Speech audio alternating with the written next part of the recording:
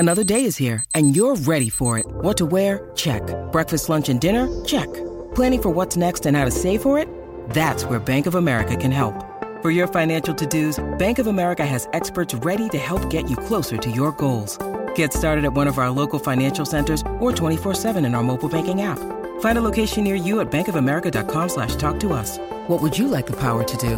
Mobile banking requires downloading the app and is only available for select devices. Message and data rates may apply. Bank of America N.A., member FDIC. El mundo de las grandes ligas se complace en traerle un programa dinámico con Félix de Jesús, Kevin Cabral y un grupo de profesionales. Segmentos con los diferentes deportes en su actualidad, reportajes exclusivos sobre sus equipos favoritos, entrevistas con peloteros, coaches y todas aquellas personas ligadas al béisbol. El mundo de las grandes ligas comienza ahora.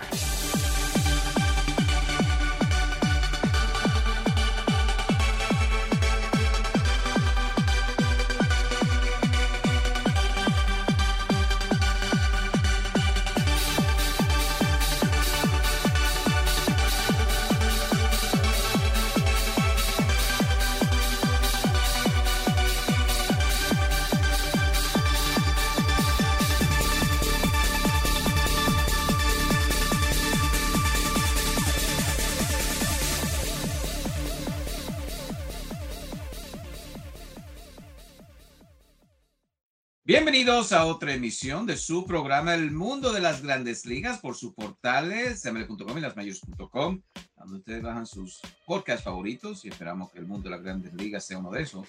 Lo pueden bajar en Spotify, Odyssey, Apple Store, Google Play. Todos tienen El Mundo de las Grandes Ligas, todo producido bajo MLBN. Aquí con ustedes, Kevin Cabral y el servidor Félix de Jesús. Bueno, con lo que es la Serie Mundial. Los Astros, claro, ganan en 6 juegos, pero vamos a desarrollar lo que fue esta serie, las altibajas que hubo de parte de Houston, igual que los Phillies de Filadelfia, el no-hitter, los 5 cuadrangulares. Bueno, fue algo que de verdad yo creo que benefició a las grandes ligas. Dos equipos que llegaron, bueno, los Phillies ya ustedes saben que llegaron por vía de comodín, y los Astros de Houston con la mejor marca en la Liga Americana. Pero para eso y mucho más, ya vamos a darle la bienvenida a Kevin Cabral. ¿Qué tal, Kevin? Muy bueno, Félix, mi saludo cordial para ti y para todos los amigos oyentes del Mundo de las Grandes Ligas en nuestro podcast, nuestro programa post-final de la Serie Mundial. Todo bien por aquí. Qué bien, Kevin. Y bueno, yo encontré de verdad muy divertido esta serie entre los Phillies y los Astros. Llegaron de forma muy diferente. El equipo de los Phillies enseñando un poderío, y comenzamos por ahí, y claro, perdieron la serie, pero ¿qué se puede decir de Bryce Harper, Hoskins, Schwarber? Yo creo que Kyle Schwarber fue una figura importante para el equipo de los Phillies. En sí, el bateo en general de los Phillies que lo llevó a este punto a la Serie Mundial. No hay dudas, es una excelente ofensiva. Y tú sabes que este equipo se construyó así. Básicamente Dayton Browski, el gerente de los Phillies, que se quedó corto, él en realidad es presidente de operaciones de béisbol, se quedó corto de ganar en esta ocasión, algo que ya había hecho anteriormente con los Marlins de Miami y los Medias Rojas de Boston. Pues en lo que vamos a decir que él tomó lo que el mercado de agencias libres le ofrecía. El pasado verano firmó a Nick Castellanos, firmó a Kyle Schwarber, y la realidad es que se suponía que uno de esos dos hombres fuera el bateador designado del conjunto y que Bryce Harper fuera el jardinero derecho, pero después resultó que se lastima el codo. Harper se tiene que convertir en un designado a tiempo completo para poder estar en la alineación. Entonces Schwarber y Castellanos eventualmente tuvieron que jugar juntos en el outfield. Eso debilitó la defensa de los Phillies, pero es un grupo de excelentes bateadores: Hoskins, Harper, Alec Bohm, Castellanos, y claro, Kyle Schwarber, que normalmente está en la punta de la alineación. Hay que decir que en general esa ofensiva de los Phillies se vio detenida por el picheo de los Astros, que fue fenomenal a lo largo de la temporada. Fíjate que los Phillies batearon 163 colectivamente en la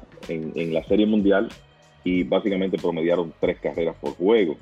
Y eso fue resultado de la calidad de ese picheo del equipo de los Astros. Pero los Phillies, en verdad, fueron, vamos a decir, el equipo sorpresa. Ya en los playoffs lograron derrotar a los Bravos de Atlanta inicialmente en la serie divisional. Eso fue inesperado.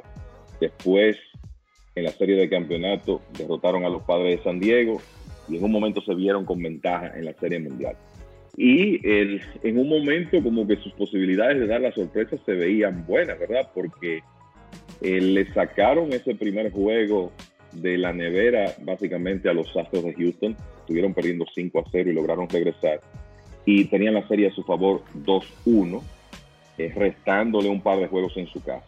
Pero Cristian Javier se creció en el juego 4. Ese fue ese partido histórico no-hitter del picheo de los Astros, encabezado por Cristian Javier, pero también con un trabajo importante de Brian Abreu, Rafael Montero y Ryan Presley para completar apenas el segundo no-hitter en la historia de series mundiales y tercero en playoffs.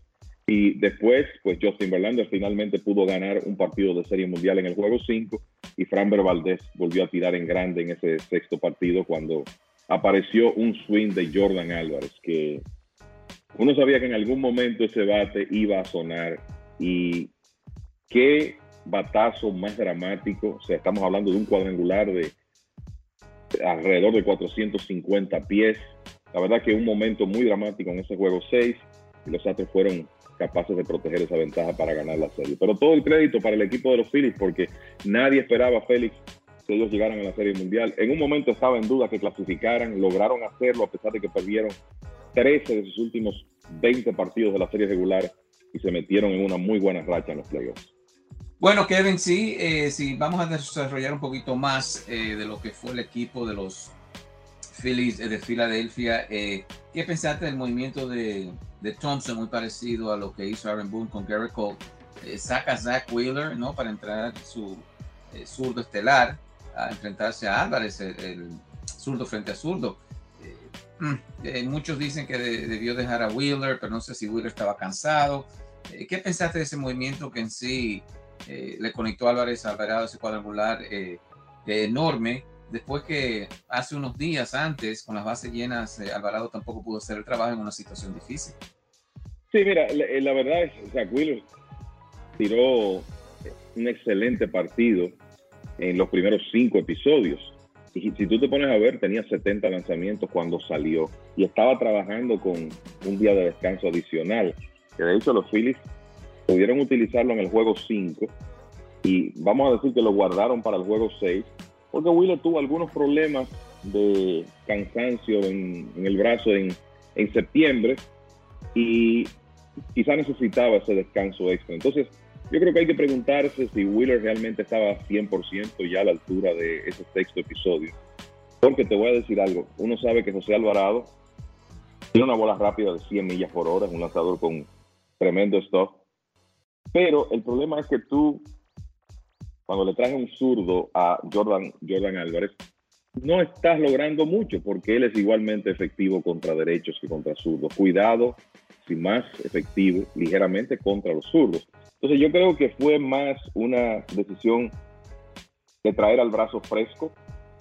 Rob Thompson dijo que a él le gustaba el matchup de Alvarado contra Álvarez, y en este caso las cosas no funcionaron. Uno lo que ve con mucha frecuencia en postemporada es que de alguna manera, Félix, los dirigentes cambian su proceder, son un poco más agresivos retirando a los abridores de los partidos y confiando en el bullpen, y eso tiende a meterlos en problemas. Y uno siempre tiene que pensar en aquel último partido de la Serie Mundial de 2020, cuando los Rays, vamos a decir que siguiendo su patrón, sacaron a Blake Snell, que estaba dominando a los Dodgers, y como dicen el resto de su historia, los Dodgers atacaron el bullpen de los Rays y ese día se coronaron campeones. O sea que estas cosas ocurren, y estoy seguro que habrá fanáticos de los Phillies que pensará 70 lanzamientos, Wheeler estaba tirando también, ¿por qué sacarlo tan temprano? Pero de nuevo, me parece que al final de cuentas, Rob Thompson, el dirigente de los Phillies, prefería el brazo fresco y el zurdo de poder en esa situación, aunque estoy seguro que él estaba muy consciente que tú traerle un zurdo a Jordan Álvarez no lo vas a limitar mucho, porque el cubano, de nuevo, es igualmente efectivo contra zurdos y contra derechos. Qué importante fue para el equipo de los Astros. Sabemos que es un equipo que gana el tercer partido en una serie mundial, lleva un buen porcentaje de ganar la serie, pero no fue así. Los Astros con un no-hitter compartido, ¿no? Comenzó Javier, como lo hicieron aquí básicamente frente a los Yankees durante la temporada regular. 4 lanzadores, Abreu, Montero y Presley, no-hitter frente al equipo de los Phillies. Eso como que le quitó un poco ya el ánimo al equipo de los Phillies. Yo creo que Javier también tuvo que recibir algunos puntos para ser MVP de esta serie. Sí, realmente al final de cuentas la competencia iba a estar entre Jeremy Peña y Framber Valdez, que ganó 2 partidos, pero ciertamente lo que hizo Javier. O sea, hay que entender la situación, Félix. Los Phillies están delante en la serie, están en su casa, en un escenario extremadamente difícil para los oponentes. Un parque que, si tú revisas el récord de los Phillies en postemporada en Citizens Bank Park, realmente ha significado para ellos una ventaja de casa, que muchas veces no se da en béisbol. Entonces, tú salir en un partido donde hasta cierto punto estás obligado a ganar y dar esta clase de demostración, este muchacho que no se inmuta, que parece que mientras la situación es más apremiante, mejor lanza. Fíjate lo que hizo contra los Yankees en el no-hitter de la serie regular, lo que hizo contra los Yankees en la serie de campeonato y en ese partido. Y básicamente a Cristian Javier, desde la primera semana de septiembre, le hicieron una carrera en el resto de la temporada. Y fue una carrera en un partido donde vino en relevo contra Seattle, un cuadrangular de Eugenio Suárez. En los juegos que Cristian Javier inició a partir del día 6 de septiembre, no permitió carreras. Y hacer eso en la situación en que estaba la Serie Mundial, en ese escenario, contra una alineación que, como ya dijimos, es tan poderosa y peligrosa como esa de los Phillies, es sencillamente notable. Y hay que recordar que él lanzó en un duelo 0-0 contra Aaron Nola hasta el 5º episodio. Ya cuando vino el relevo, y no es que quiera restarle méritos al trabajo de Abreu, Montero y Presley, pero ya cuando esos hombres vinieron a lanzar, había una ventaja de 5 carreras. Fue Javier quien tuvo que bajarse en un duelo de ceros con Nola hasta que su ofensiva pudo atacar en el 5º episodio, y no hay duda que eso fue importantísimo. Y de la misma forma te digo que para mí, punto de inflexión de la serie, ese juego 5, la serie estaba 2-2, era el último partido de los Phillies en casa, ellos tenían que tratar por todos los medios de ganarlo, y finalmente Justin Verlander pudo ganar un partido de serie mundial. No es que tuviera una salida, vamos a decir, dominante como puede ser Verlander, porque después de todo hizo 94 lanzamientos para tirar 5 episodios, otorgó 4 bases por bolas, permitió un cuadrangular y estuvo en problemas en las primeras entradas, pero pudo sacar los outs precisos, hacer los picheos de calidad cuando su equipo lo necesitaba, y logró darle la victoria a los Astros en un partido cerrado, un partido que terminó 3-2. O sea que lo de Javier en el 4º juego, el mismo Verlander ganar ese juego 5, fueron claves para el equipo de los Astros, como lo fue Framber Valdez, que dominó a los Phillies en las 2 ocasiones en que salió al montículo. Sí, hablando de Verlander, cuando los malos necesitaba el equipo de los Astros respondió en ese partido, permitió una carrera limpia, pero hemos visto que por lo menos en la Serie Mundial ha tenido sus problemas Verlander, y uno se pregunta ahora si se va a salir de su contrato con los Astros, y si los Astros tal vez con lo que hemos visto de Valdez, McCullers, claro, todavía está ahí, si los Astros le van a hacer una oferta o Verlander se queda con los Astros o va a la agencia libre. ¿Qué piensa ahora de la situación de Justin Verlander, que a la edad de 39 años sigue lanzando bien? En la Serie Mundial ganó ese partido, pero había tenido problemas hasta esa apertura. Sí, lo de Verlander para 2023 es una opción del jugador. O sea, él tiene una opción de 25 millones que puede ejercerla o declinarla. Esa es la situación. Honestamente pienso que Verlander va a declinar esa opción, porque Él ha dicho que su aspiración es lanzar varios años más. Él ha hablado de lanzar hasta los 45 años. Yo creo que hay que recordar que el ídolo de Verlander es Nolan Ryan. Ese es su modelo. Y todos sabemos lo larga que fue la carrera de Ryan. Quizá él no va a permanecer hasta la edad que lo hizo Ryan, pero sí unos años más. Entonces lo más lógico es que él esté pensando en un contrato multianual con un salario promedio más alto, significativamente más alto que esos 25 millones que él tiene en la opción.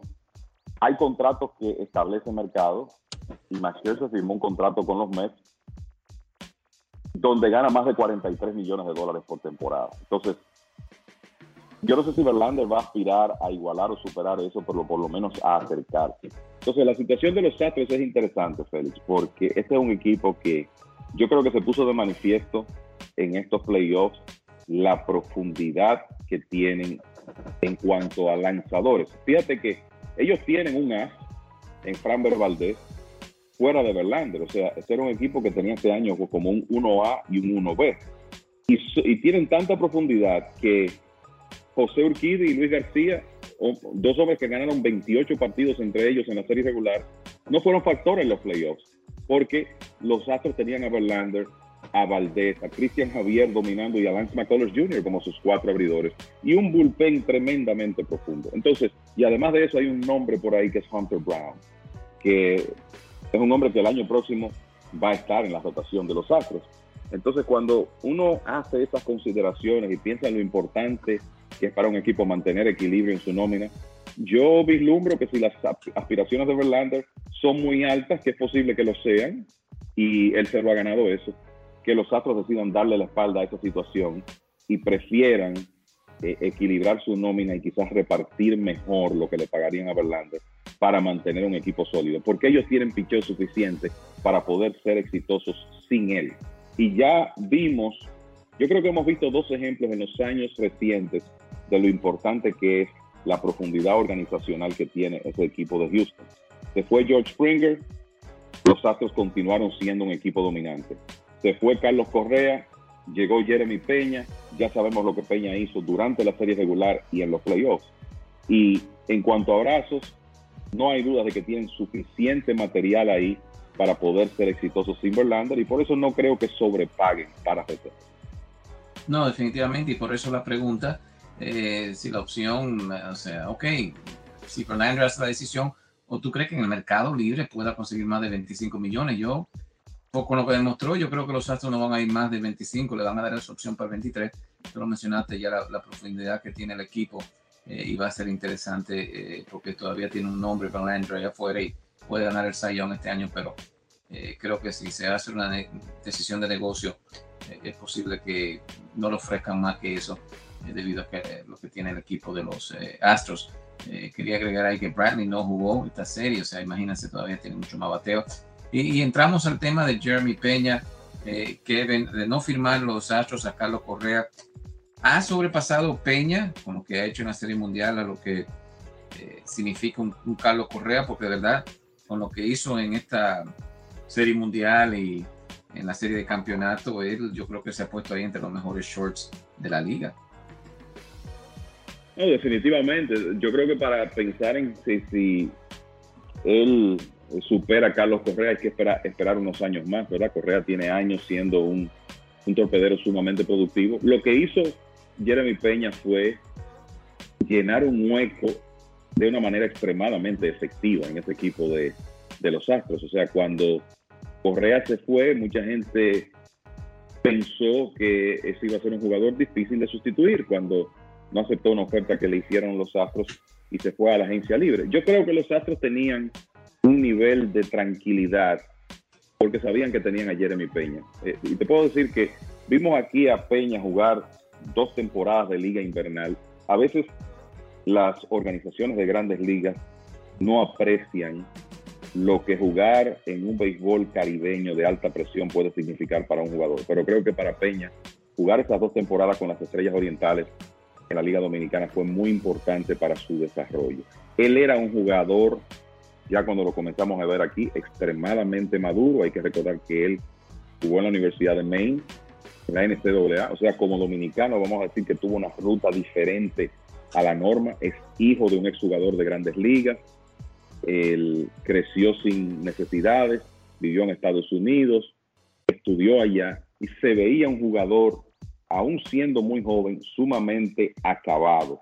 Y eso se puso de manifiesto en Grandes Ligas en esta primera temporada. Y creo que él, con el tema del bateo de poder, 22 cuadrangulares, la misma defensa, porque yo creo que los Astros esperaban tener un torpedero sólido en él y tuvieron un torpedero que ganó el Guante de Oro. Y yo creo que la otra sorpresa fue el comportamiento en los playoffs, como Peña, siendo novato, él se hizo mejor jugador en cada etapa de los playoffs. Si tú revisas los números, él decidió el famoso juego de 18 entradas contra Seattle en la serie divisional, pero después tuvo una mejor actuación contra los Yankees en la serie de campeonato que en la serie divisional, y todavía mejor en la serie mundial contra los Phillies, bateando 400, conectando 2 dobles y un cuadrangular, 10 hits y llevándose el premio de jugador más valioso.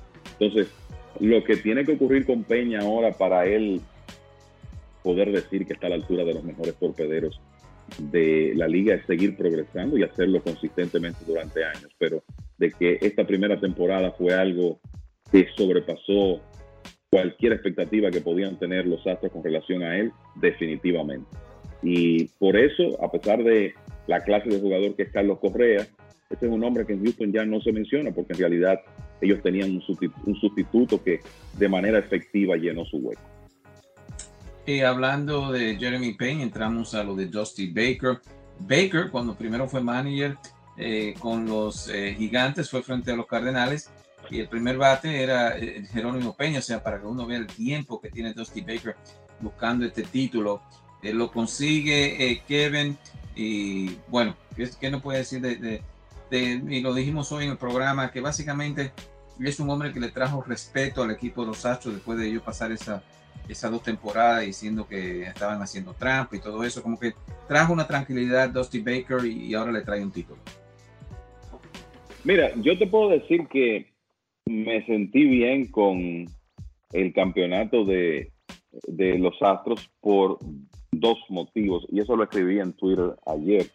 Primero, la incidencia de los jugadores dominicanos, coterráneos nuestros, en esa victoria. Framber Valdez, Jeremy Peña, Brian Abreu, Rafael Montero, etc.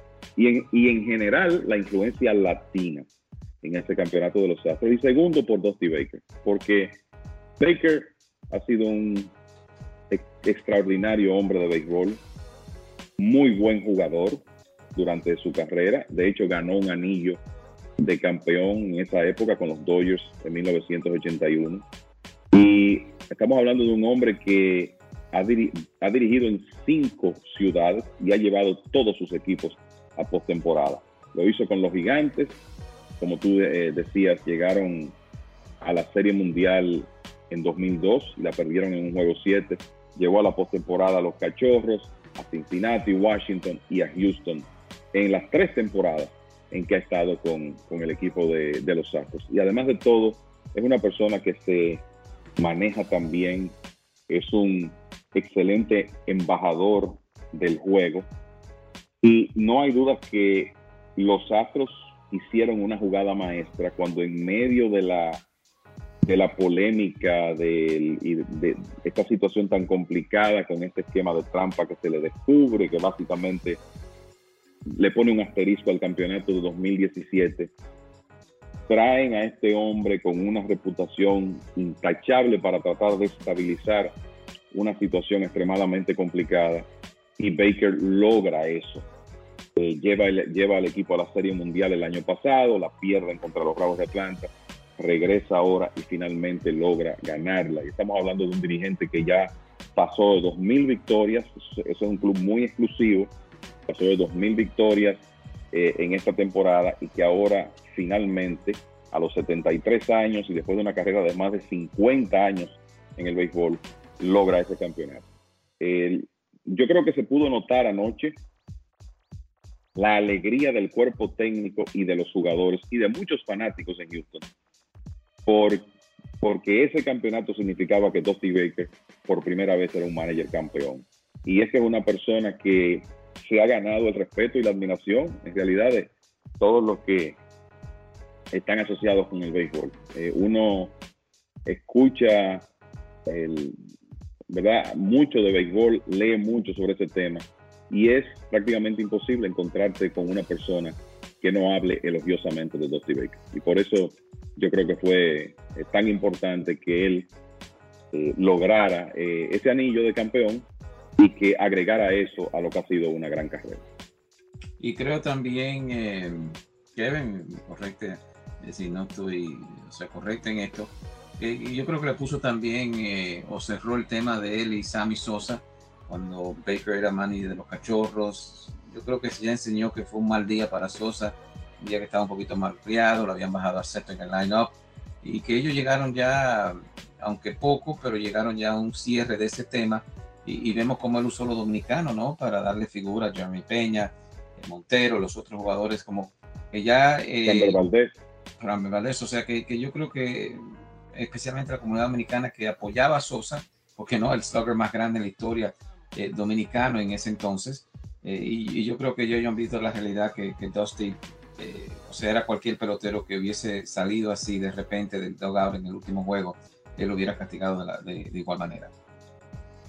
Sí, este es un hombre que siempre ha sido catalogado como lo que llaman un player's manager, ¿verdad?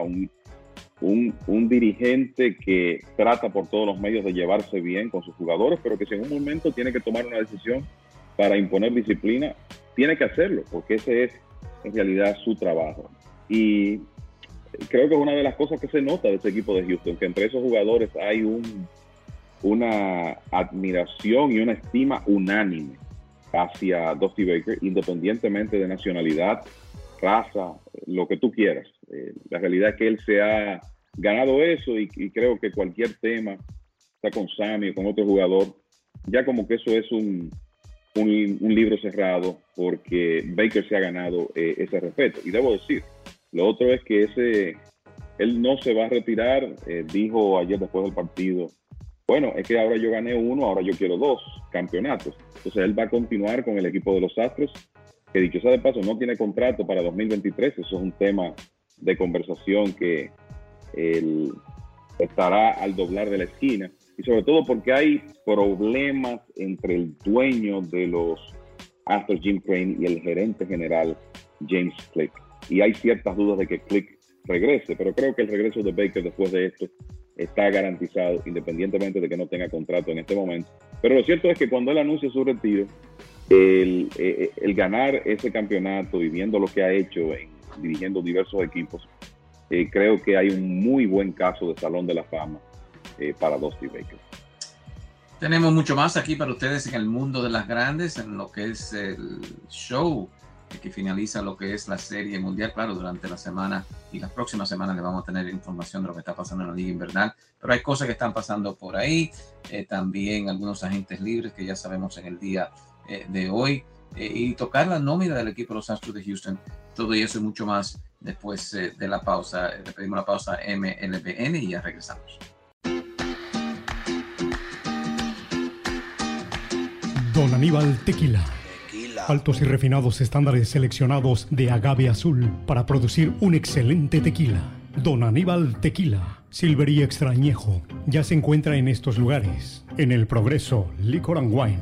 En el 1440 Noble Avenue, en el Bronx. Ahí ya encuentras Don Aníbal Tequila, Silver y Reposado. El Progreso, Wine and Liquors. Ahora con Tequila Don Aníbal, Silver y Reposado.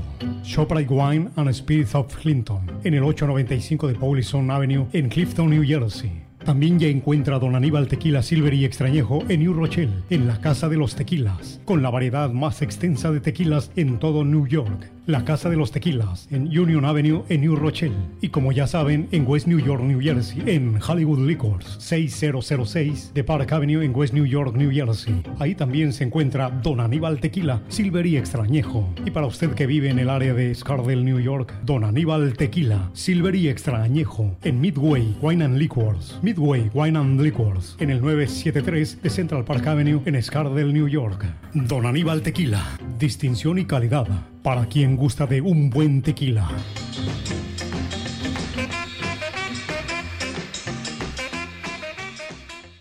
Bueno, ya de regreso a su programa El Mundo de las Grandes Ligas por sus portales ml.com y lasmayores.com. El podcast se puede bajar a donde ustedes escuchan su podcast favorito. También ahí está El Mundo de las Grandes Ligas, todo producido bajo MLDN. Aquí con ustedes Kevin Cabral y un servidor Félix de Jesús. En esa primera parte tocamos el tema de la victoria de los Astros sobre los Phillies y también entramos en temas como los de Dusty Baker, Jeremy Peña, los Phillies de Filadelfia y ciertos otros puntos. Pero mirando aquí la nómina, Kevin, y es para caer en el equipo de los Yankees, la nómina o cerró el equipo de los Astros de Houston menos de 200 millones, 198, 286, dice aquí la última cifra, 31 millones por debajo de pagar el impuesto de lujo. Y los Yankees han sobrepasado esa figura, los Mets también, pero tienen un dueño como Steve Cohen, y después vamos a entrar a una firma que hicieron los Mets de gran importancia en el día de hoy, pero eso, Kevin, tiene que de verdad calentar bastante a Hal Steinbrenner, que los campeones mundiales le había achacado los años 2017 y 2019 como trampa, pero ya este año no hay excusa. Entonces una nómina mucho menor que la del equipo de los Yankees gana la Serie Mundial. Muchos dicen que ha sido el equipo en los últimos 6 o 7 años el mejor equipo en las Grandes Ligas, los Dodgers también, pero ¿qué ha pensado de esa situación cuando tuve aquí a los Astros que lo hacen y no se pasan del puesto? Bueno, lo que ocurre es que los Astros han construido una maquinaria de reclutamiento y desarrollo de jugadores realmente envidiable y han hecho una serie de movimientos que le han permitido formar un equipo, vamos a decir, donde hay mucho talento de la casa, muchos jugadores que ellos han firmado y desarrollado, varios de los cuales todavía no están en la etapa de meterse en el dinero grande, para decirlo de alguna manera. Y una de las cosas que yo creo que no se puede dejar de destacar es el trabajo que han hecho los Astros de Houston en Latinoamérica. Framber Valdez firmó en República Dominicana con un bono de $10,000. Cristian Javier firmó en República Dominicana con un bono de $10,000. José Altuve más atrás, cuando firmó, lo hizo con un bono de $20,000. Luis García, bono bajo. José Urquidy, lo mismo. Brian Abreu. Y los Astros han logrado desarrollar todos esos lanzadores, y esa es la razón de que hoy en día tienen un cuerpo de lanzadores tan profundo. Además de los buenos movimientos que han hecho. Fíjate, adquieren a Rafael Montero desde Seattle en la temporada pasada. Digamos que ponen a Montero en manos del cuerpo técnico del conjunto y del departamento de analítica, y resulta que este hombre con 31 años, otrora prospecto de los Mets, en un momento un prospecto más cotizado que Jacob deGrom, en el equipo de los Mets, finalmente tiene la temporada que se espera de él. Y así hay muchos ejemplos. Si tú te vas a los jugadores de posición, obviamente los Astros tuvieron unas temporadas donde desmantelaron el equipo, tuvieron la oportunidad de escoger en muy buenas posiciones en el draft, aprovecharon esos años para tomar a Carlos Correa, a Lance McCullers Jr., Alex Bregman, pero de la misma forma ya siendo contendores con una selección de primera ronda en 2015, vamos a decir que ya cerca de ser contendores, consiguen a Kyle Tucker, que es uno de sus jugadores principales. Jeremy Peña, escogido en una ronda 3 por los Astros en 2018, fíjate lo que se ha convertido. El Yuli Gurriel, un agente libre internacional que ha accedido en los últimos años a quedarse en Houston, quizá por menos dinero de lo que pudo conseguir en otros escenarios. Y yo creo que a mí nunca se me va a olvidar ese cambio de Jordan Álvarez. Jordan Álvarez, recién firmado por los Dodgers, todavía no había jugado béisbol profesional prácticamente, y los Astros lo adquieren enviando al relevista Josh Fields a los Dodgers, que en realidad no cometen muchos errores, pero hay que decir que ese fue uno de ellos. Entonces, es un conjunto de cosas que este equipo ha hecho en lo que tiene que ver con reclutamiento de material y desarrollo de jugadores, que tú me mencionas a los Yankees. La realidad es que los Yankees no pueden equiparar eso, lo que los Astros han hecho en los últimos 6 o 7 años, y por eso ese equipo ha estado en 6 series de campeonato en forma consecutiva y es el campeón con una nómina más baja que muchos de los principales conjuntos de las grandes ligas en este momento. Según un listado que tengo por aquí, los Astros terminaron novenos en cuanto a nómina en 2022 con los Mets, Dodgers, Yankees, Phillies, Padres de San Diego, Medias Rojas de Boston, Medias Blancas de Chicago y Bravos de Atlanta delante de ellos. Y lo lograron por la combinación de esos factores, y también Félix por tener la sangre fría de dejar ir a ciertos jugadores en un momento dado. Lo hicieron con Springer, lo hicieron con Correa, y fruto de la profundidad que tienen en su organización, han logrado sustituir de manera efectiva a esos hombres. Y así los Yankees, entonces, el voto de confianza de Aaron Boone que regresa. Cashman dio una conferencia de prensa la semana pasada donde no está bajo contrato con los Yankees, pero lo mantienen ahí. Y la fanaticada de los Yankees, Kevin, cuando ve esto, Cashman y Boone de regreso, no tienen mucho movimiento, tratando de firmar a Aaron Judge, y de lo que parecen, si hay alguien o un equipo que le dé más dinero, parece que lo van a dejar ir, aunque dicen que es la importancia máxima para ellos. ¿Cómo va la situación de Aaron Judge y el equipo de los Yankees, ¿no? Que se mantiene con la misma gerencia y dirigente?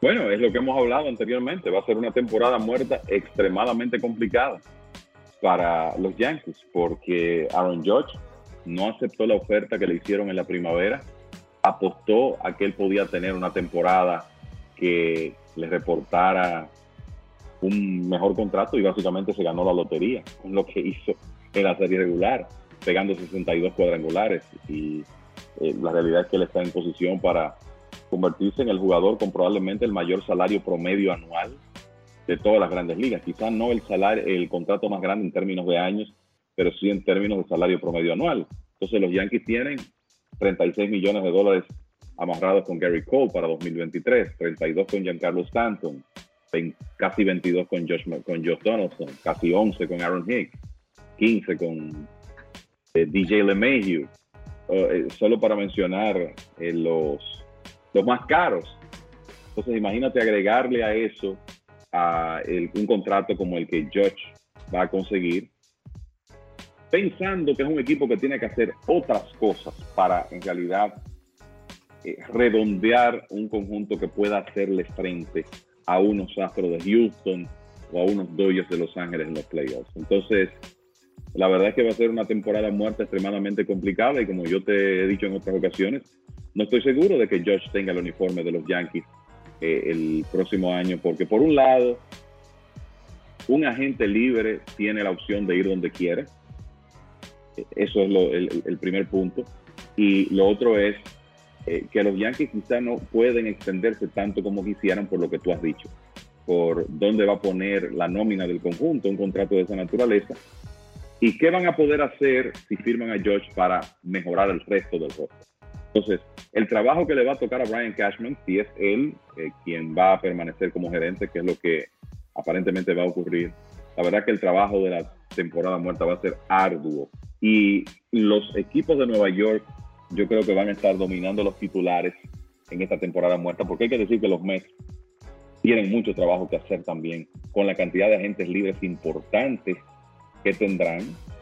Ya por lo menos aseguraron uno, más de eso en breve, pero lo cierto es que hay otras decisiones que el equipo de los Mets tiene que tomar. Yo lo encuentro hasta un poquito jocoso. Varios periódicos tenían esta semana, Kevin, que el equipo busca cambiar tal vez a Donaldson y Hicks, a ver si eso cambia el equipo. O sea, en realidad, ¿qué le puede traer un Donaldson o un Hicks como terminaron la temporada al equipo de los Yankees? No creo que ni alivio de nómina le pueden traer esos dos. Bueno, la realidad es que lo que uno percibe es que para los Yankees cambiar a Donaldson y a Hicks van a tener que responsabilizarse de la mayor parte de esos salarios. O sea que lo que preocupa aquí, que es el peso económico de esos contratos, yo no creo que se alivie, porque después de la temporada que tuvo Josh Donaldson, ¿cuál es el equipo que va a estar de acuerdo con pagarle casi $22 millones en el 2023? Un jugador de 36 años que dio unas muestras muy elocuentes de declive en esta temporada, bateando 222 con un OPS de 682. O sea, no fue ni remotamente Ni siquiera el jugador de 2021 con Minnesota. O sea que él no pudo llenar las expectativas de los Yankees. O sea, para tú desprenderte de los servicios de Donaldson, tienes que saber que vas a ser responsable de una gran parte de su salario, y lo mismo se puede decir de Hicks. Es menos dinero lo de Hicks, pero es un jugador que no ha podido rendir cuando ha estado saludable y que encima de eso se ha estado lastimando todos los años. O sea que la realidad es que yo veo cuesta arriba que los Yankees puedan salir de esos contratos, de esos jugadores, y por eso es que vuelvo y reitero, me luce que la temporada muerta va a ser muy complicada para los Yankees. Mencionaste lo de los Mets, hacen o firman su primer agente libre, que en el caso de Edwin Díaz. O sea, Díaz tuvo, todos sabemos la temporada que tuvo Díaz, Kevin, merecedor de ese contrato. O sea que ya el equipo comenzó a negociar con sus agentes libres, ¿no? Esa oportunidad que le da las Grandes Ligas 15 días después de la Serie Mundial, de negociar con tus propios agentes libres, algo que no ha hecho el equipo de los Yankees. O me parece que ya George está decidido a ver cómo están las aguas en la agencia libre, pero los Mets vienen y firman a Edwin Díaz y establecen marca. Sí, y creo que no vamos a ver mucho de esto, ¿verdad? Porque la mayoría de los jugadores que tienen la oportunidad de ir a la agencia libre quieren probar esas aguas. No van a estar firmando 3-4 días antes de que el periodo de agencia libre inicie oficialmente. Pero, ¿qué hicieron los Mets? Bueno, Edwin Díaz fue una parte muy importante del éxito de este equipo. Tuvo una de las mejores temporadas de cerrador alguno en el pasado reciente, con una efectividad de 1.31 y ponchando el 50% de los bateadores que enfrentó. Y se hizo toda una figura en la ciudad de Nueva York con el tema de Timmy Trumpet, cuando él entra a lanzar en el 9º episodio, la cobertura que eso inclusive tuvo en las transmisiones de los Mets, etcétera. Pero lo más importante es que él fue el mejor cerrador del béisbol y que es un hombre de 28 años. Es un relevista joven. Pero asimismo, Díaz, cuando llegó a Nueva York, probó lo volátil que puede ser un cerrador. Venía de una temporada extraordinaria con Seattle en 2018 y su primer año con los Mets en 2019 fue poco menos que una pesadilla. Hasta el punto de que muchos pensaban que él no se iba a recuperar de eso. Permitió 15 cuadrangulares en 58 episodios. Su porcentaje de éxito en situaciones de salvamento fue muy pobre. Pero pudo reponerse y ha tenido 3 buenos años en forma consecutiva. ¿Y cómo sacaron a los Mets a Díaz de la agencia libre? Bueno, le dieron un contrato récord para un cerrador. Eso fue lo que hicieron. $102 millones por 5 años. El contrato de más dinero que había firmado un cerrador, Aroldis Chapman, 86 millones por 5 años con los Yankees. Pero eso fue en 2016, ¿verdad? La situación de los salarios con un nuevo pacto colectivo es muy diferente hoy en día. Y evidentemente que los Mets llegaron a la conclusión de que Díaz, que tiene tremendo stock, tiene las armas para seguir dominando por 5 años más, que es muy importante para ellos desde el punto de vista deportivo, y yo te diría también desde el punto de vista de la parte de mercadeo de la franquicia, y decidieron retenerlo. O sea que ya veremos qué ocurre con los otros agentes libres importantes de los Mets. Lo que se espera es que Jacob deGrom tome su opción, la cláusula de salida que tiene en su contrato. Ya hoy se informó que Chris Bassitt planea declinar una opción mutua que tienen él y los Mets para igualmente ir a la agencia libre. Brandon Nimmo será otro, y así hay otros nombres. O sea que por lo menos ya el tema de quién va a ser el cerrador en los próximos años está resuelto. Eso es un alivio para los Mets, pero de nuevo es otro equipo que tendrá mucho trabajo en esta temporada muerta. Bueno, bastante interesante. Kevin, ya la liga invernal están calentando bastante, y desde que en República Dominicana vemos que Licey y las Águilas otra vez a su viejo juego están en 1-2 en lo que es la Liga Dominicana. Sí, hoy en Santiago tuvimos una asistencia a casa llena, un estadio en realidad tenía un ambiente excelente, con un final sumamente dramático, un cuadrangular que decidió el partido en la conclusión del 9º episodio de Gerard Encarnación, joven jugador de los Marlins de Miami, el mismo que en su debut este año pegó un Grand Slam por el right field en el Citi Field de Nueva York. Y como tú dices, los Tigres del Licey están en primer lugar con récord de 12 victorias y 4 derrotas, pero las Águilas han ganado 5 en línea y se han colocado a medio juego con 13-6. Y hay una diferencia de juegos jugados ahí porque las lluvias han estado en realidad azotando en República Dominicana y han provocado múltiples suspensiones. Pero la realidad es que en este momento lo que se ve es una separación en el standing entre Licey y Águilas, que están en la cima. Los dos equipos del centro, o sea, los otros dos que estarían clasificados en este momento, que son Gigantes y Gigantes del Cibao, los campeones de la Liga, y Estrellas Orientales, y los dos equipos que están en la parte baja, Leones del Escogido y Toros del Este, que entre ambos tienen récord de 11 victorias y 24 derrotas. Ya los Toros despidieron su dirigente Pat Listach, nombraron a Andy Barquette, están tratando de hacer lo que pueden por meterse en competencia ya después de quedarse fuera de la clasificación el año pasado, pero en una temporada donde ya estamos hablando de una serie regular de 50 partidos, donde ya esta semana los 6 equipos llegarán al 40% del calendario de la serie regular. La verdad es que los Tigres del Licey y las Águilas Ibaeñas, con los inicios que han tenido, además de que están ocupando las 2 primeras posiciones, se van colocando en una muy buena situación para pensar en clasificar. En la Liga Dominicana hay como una primera meta que los equipos se ponen de llegar a 25 victorias, porque esa cantidad te asegura jugar para 500 y normalmente te pone en muy buena posición para clasificar. Bueno, ya los Tigres tienen 12, las Águilas 13, o sea que están, digamos que a mitad de camino de esa meta, muy temprano en el torneo. Y eso es lo que se está viendo hasta ahora. Uno lo que espera que los equipos de la parte baja del standing, Escogido y Toros, puedan tener una reacción para que no se defina como muy rápido en la serie regular quiénes son los 4 que van a clasificar. Y creo que tienen tiempo. Los Leones están a juego y medio de la 4ª posición. Los Toros un poco más lejos, a 3 partidos, pero ambos tienen oportunidad de meterse en competencia. Lo que necesitan es entrar en una racha de victorias que le permita reducir esa diferencia. Bueno, Carlos Rondón sale de su contrato, también que Alex Bregman sufrió una fractura en el dedo meñique, o más bien en el dedo índice de la mano izquierda, Alex Bregman, y también tenemos que regresa al juego lo que es Matt Holliday, esta vez coach de banca de Oliver Marmol. ¿Algunos otros temas, Kevin, aquí para ya cerrar el programa? Yo creo que eso es lo principal.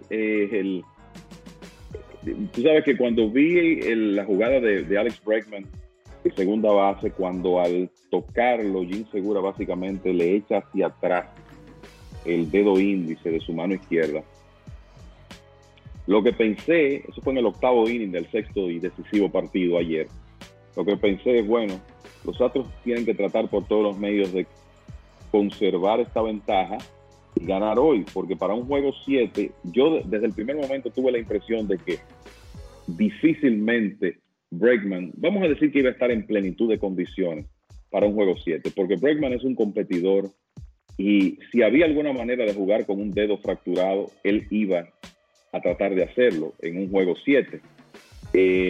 Pero hay que saber que no iba a estar en su mejor condición y ya los Astros habían perdido a Yuli Gurriel. O sea que fue importante para ellos ganar ese día. Lo que se dice es que Bregman no tendrá que ser operado, pero tendrá un periodo de recuperación de 8 semanas. Así que la temporada muerta de Bregman no va a comenzar muy bien, aunque va a estar listo para los entrenamientos. Lo de Carlos Rodón, hay que decir, Félix, que eso se esperaba, que él también utilizara la cláusula de escape. Tuvo muy buena temporada con el equipo de los Gigantes, 14 victorias, 8 derrotas, 2.88 de efectividad, 12 ponches por cada 9 entradas, más de un 33% de los bateadores enfrentados ponchados. O sea que él tiene la oportunidad de conseguir un muy buen contrato de más tiempo que el que tenía con los Gigantes. O sea que esto no sorprende. Y con relación a lo de los Cardenales, tú sabes que ellos tuvieron varios movimientos en su cuerpo técnico y es interesante ver a Matt Holliday, que es un jugador, un hombre que fue todo un estelar para los Rockies de Colorado y para los mismos Cardenales. Después terminó su carrera jugando con los Yankees y un poquito con los Rockies. Verlo regresar al béisbol en un rol de este tipo, considerando que es uno de estos jugadores que ganó muchísimo dinero y que muchas veces prefiere mantenerse más tranquilo y no el estar en todo ese proceso tan exigente de una temporada de Grandes Ligas que comienza en febrero, termina en octubre con viajes constantes. Pero parece que Holiday, después de 5 años fuera del béisbol, ahora que su hijo está firmado y es un súper prospecto de los Orioles de Baltimore, entendió que este era el momento para regresar y lo hace con el equipo donde estuvo la mayor parte de su carrera, los Cardenales de San Luis, como parte del cuerpo técnico de Oliver Marmol. Va a ser bastante interesante entonces lo que es el béisbol y los próximos días también con los agentes libres y también algunas firmas que le vamos a tener para ustedes. Gracias como siempre a la producción de MLBN. Aquí Kevin Cabral y Félix de Jesús. Decimos que sigan sintonía con lasmayores.com y mlb.com para las últimas informaciones en el béisbol. Nosotros estaremos con ustedes la próxima semana. Don Aníbal Tequila. Altos y refinados estándares seleccionados de agave azul para producir un excelente tequila. Don Aníbal Tequila, Silver y Extrañejo, ya se encuentra en estos lugares. En El Progreso, Liquor and Wine. En el 1440 Noble Avenue, en el Bronx. Ahí ya encuentras Don Aníbal Tequila, Silver y Reposado. El Progreso, Wine and Liquors. Ahora con Tequila Don Aníbal, Silver y Reposado. ShopRite Wine and Spirits of Clinton. En el 895 de Paulison Avenue, en Clifton, New Jersey. También ya encuentra Don Aníbal Tequila Silver y Extrañejo en New Rochelle, en la Casa de los Tequilas, con la variedad más extensa de tequilas en todo New York. La Casa de los Tequilas en Union Avenue en New Rochelle. Y como ya saben, en West New York, New Jersey, en Hollywood Liquors, 6006 de Park Avenue en West New York, New Jersey. Ahí también se encuentra Don Aníbal Tequila Silver y Extrañejo. Y para usted que vive en el área de Scardale, New York, Don Aníbal Tequila Silver y Extrañejo en Midway Wine and Liquors. Midway Wine and Liquors en el 973 de Central Park Avenue en Scardale, New York. Don Aníbal Tequila, distinción y calidad para quien gusta de un buen tequila.